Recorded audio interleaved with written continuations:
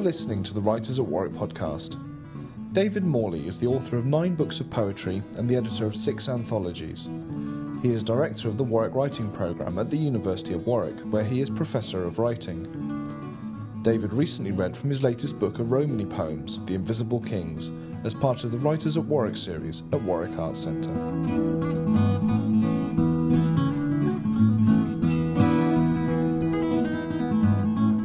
My new book, The Invisible Kings, is almost completely inflected by my origins and language.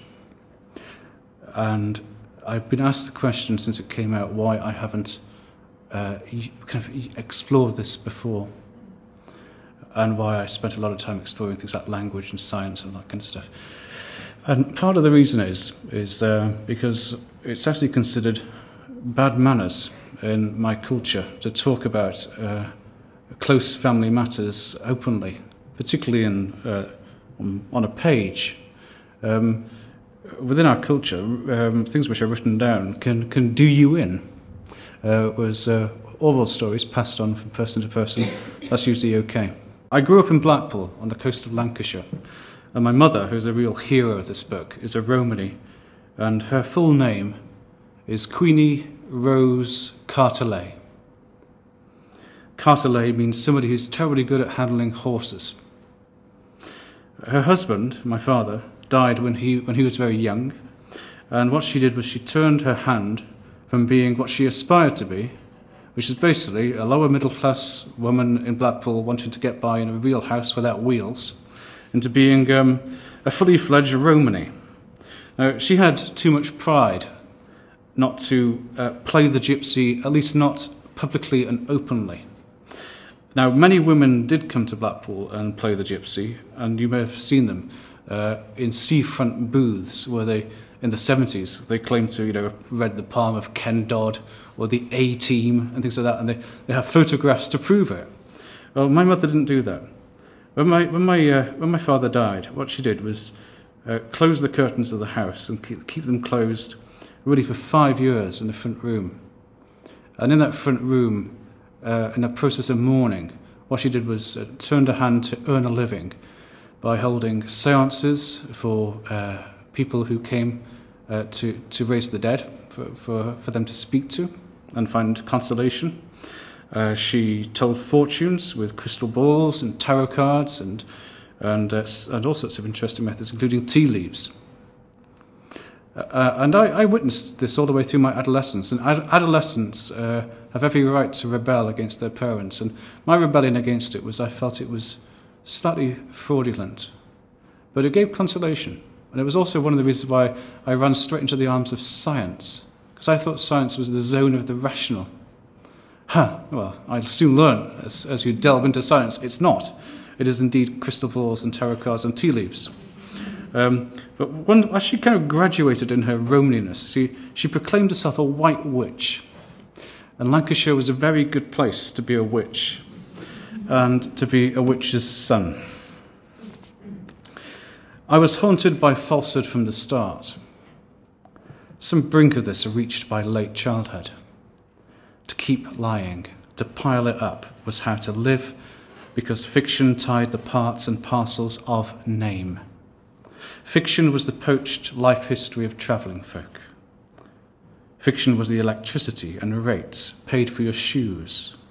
Fiction took the bus to the store, was allowed by family law to shoplift. Fiction told the old story every night. Fiction was poor but dishonest.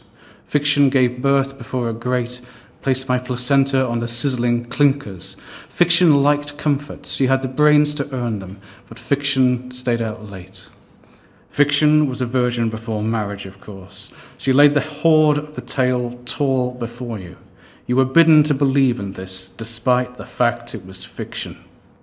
You had to grow askew. It's hard quarrelling with fiction. Because fiction is you, your bones are thin beams of fable, and your blood, when it pouts your lips, draws through its black alley. Fiction has good fingers. She has sewn and unstitched the same shroud for years. Fiction longs for reunion with her lover. He died, strong and striking. He swam out of turn down a long and burning sea of blood. Fiction yearned to restring the yarn for herself, demanded a better ending. Her children learnt their part and played it from affection, but fiction began to believe her tale. It collapsed into art in which fiction was the lead, and her children chapters and verses. Her friends would spin about her, screaming, "Author, author!" Haunted by so much falsehood, a brink was reached.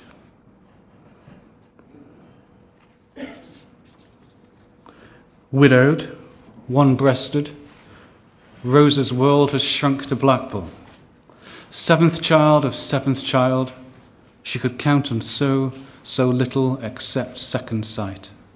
Closed her curtains as though for a passing hearse, dealt her tarot cards at neighbours, and sat there, weatherwise.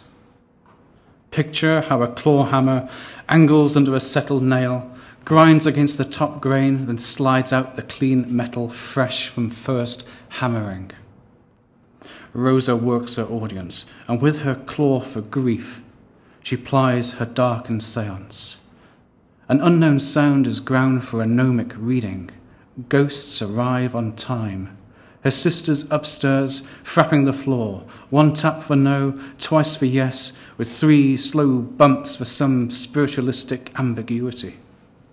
Her son hangs about the back, wanting to beat their lights out, break wide the curtains, reverse the sham night, drive out the wake of widowers preening in their desire, mouthing their childish pleas for another wife and mother. For Rosa, in fact. She squats in her power, plays gypsy, terraces a track the family goes up from loyalty to lie. Home as Vardo, road as drum, life as one big bengape. Her suitors simper, they nose their dregs of tea. Levering against one man's memories, Rosa overhears the singing of his dead wife.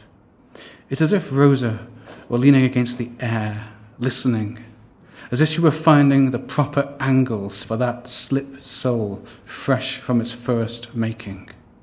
She drags out the clean metal.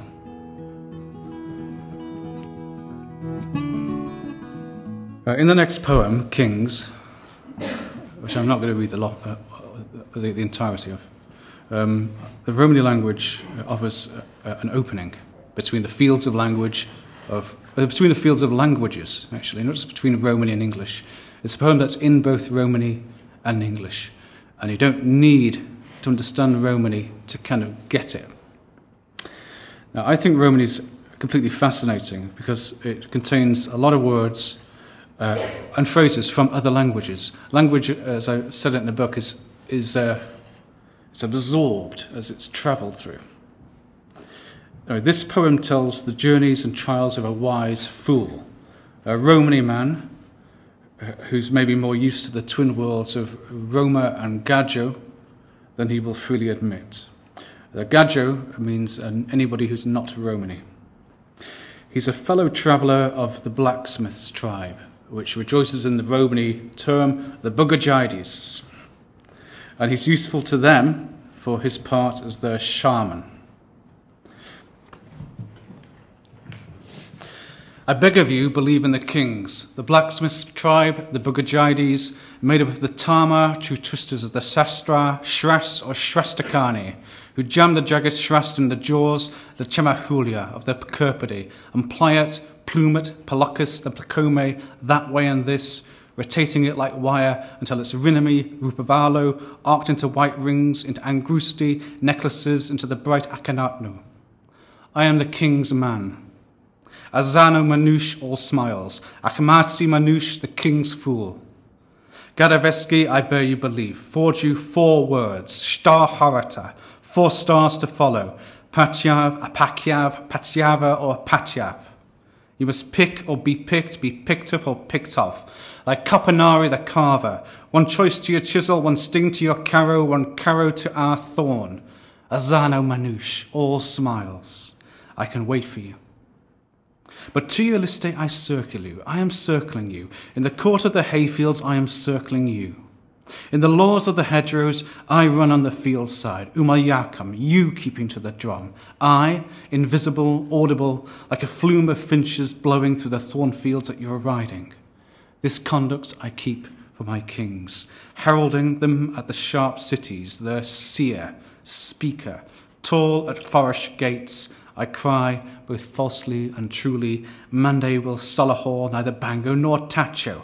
Hold the halter of Patsiava, it should surround you like Upralyavinate, be more than a night belief, Arakia Sapatiav, or needless nightmare.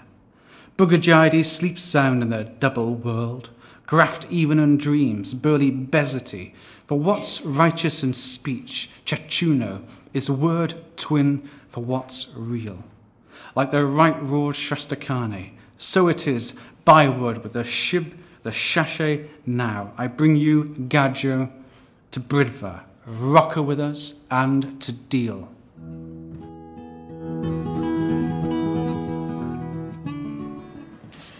The next part I'm going to read out has not been read out before, and it's a curse. Had to clear the bloody room, huh? Following his wife's killing, the shaman becomes unhinged, cursing the Gadjo and also his own tribe. Ultimately, cursing himself as someone between these two peoples. Anyway, this is his curse, or in Romany, his Akushaba. My Akushaba, you will meet me in your mirror, you will remember me. You who hold the harness of the officers, remember me. You who hone the swords on the whetstone, remember me. You who swab the shields of the Red Guard, remember me. Who rim the rearing wall, spray arrows over our camps, remember me. You who cheat our Chililgas, cavalry, you will remember me. Who count the cold coin and the keep, remember me. You who bait with Barvipi from distance, remember me. Who wall in our wide fields, who slay us so casually, remember me. Who slew my beloved, slid her to the waters, remember me. Remember, we are all one. All who are with us are ourselves. Our word gallops like grass fires. You will wither by this word. I will crash through your kingdoms, calling your Canillape to the realms of all Roma. I am riding revenge to you, to the lip and leap of a distant Devleskeri Pogya. O Dewey Mui Alo, judge me, but you will remember me. Hold the halter of Patsiava, I am riding this curse on you. I wage war with these words on your Raklu and Rakli. Remember, I rank you as Stupos, as Sapni. You are Ratvalyav, render me, you rise only to be reaped. Your names now are Nanjo, your newborn Shungadami. Shavalan, who chastises, we who are Shindi Shimbengoro, you will remember me. You will meet me in your mirror. For I am the asking and answering owl calls of an Akushaba. I'm going to finish with a poem about two rather sweet bears who roam through Victorian England following a clan of gypsies. The poem makes use of English Romany words. So when I said at the beginning, languages was absorbed as it's travelled through. Different clans will then possess different languages. And English Romany, particularly Victorian English Romany, is really strangely flavoured and interesting. And one of the things that English Romany does is it takes names and counties and it basically interprets them according to the behaviour of the Gadjo who live in them, or what they do. They always say something about what Romanies feel about a place, and sometimes they're descriptive, and sometimes they're actually quite sharp. For example, Lincolnshire in this poem is Papinesque town, which simply means flat duck county. Oxford is Lillingreske Gav, which means a town made of books, or a town made of readers. And Suffolk, for some reason best known to the people of Suffolk, is known to Romanese as Dinello Tem, or the Fool's County. If you trace out the route of the bears on a map of England, it makes the rough shape of a bear's head with very haughty ears. The two bears are called Pawpaw and Paprika. Pawpaw and Paprika, two great bears of the Egyptians of Lancashire, Chochenesque Tem, the Witches' County, who when our camp plucked its tents and pulled out its maps, walked steadily with the wagons, ambling, always ambling, all across the open pages of wet England, futting as far as Papanesque Tem, the flat duck county, crossing to Curo Mengresky Gav, the boxers' town, padded on to Porb Ponugo Tem, Applewater County, as good for bears as for their gypsy masters, although who is master is moot after much apple water. Then to bide by Bokra Mengresky Tem, Shepherd's County, for their collies are trained not to bark at bears, but slyly, gently slink by, big-eyed as children behind their shepherd's greeting. Ambling bears, always ambling, mooching to my Devaleski Tem, my God's town, and the God for all bears too, God of paws and padding, of polar, Kodiak and koala, sniffing superiorly through Dinello Tem, the Fool's County, circling with our circus to Chaminengresky Gav, Chairmaker's Town, nosing north through Linengresky Gav, a town made of readers. Then paws over eyes for Cowlo Gav, the Black Town. Joy at Gine Mengresky Gav, the Sharper's Town, to Lancashire, as it was then, wider county of white witches, to the clean camps, to the great brown bears of the Egyptians, to Pawpaw and Paprika. Backwards in time they go. Pad, pad, goodbye.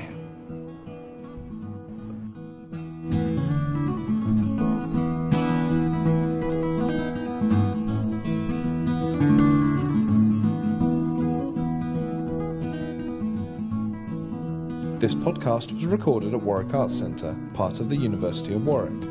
For more information about the Writers at Warwick programme, including future readings and events, please visit www.warwickartscentre.co.uk. The Writers at Warwick podcast was produced by Tom Abbott. The music was written and performed by Dylan Owen.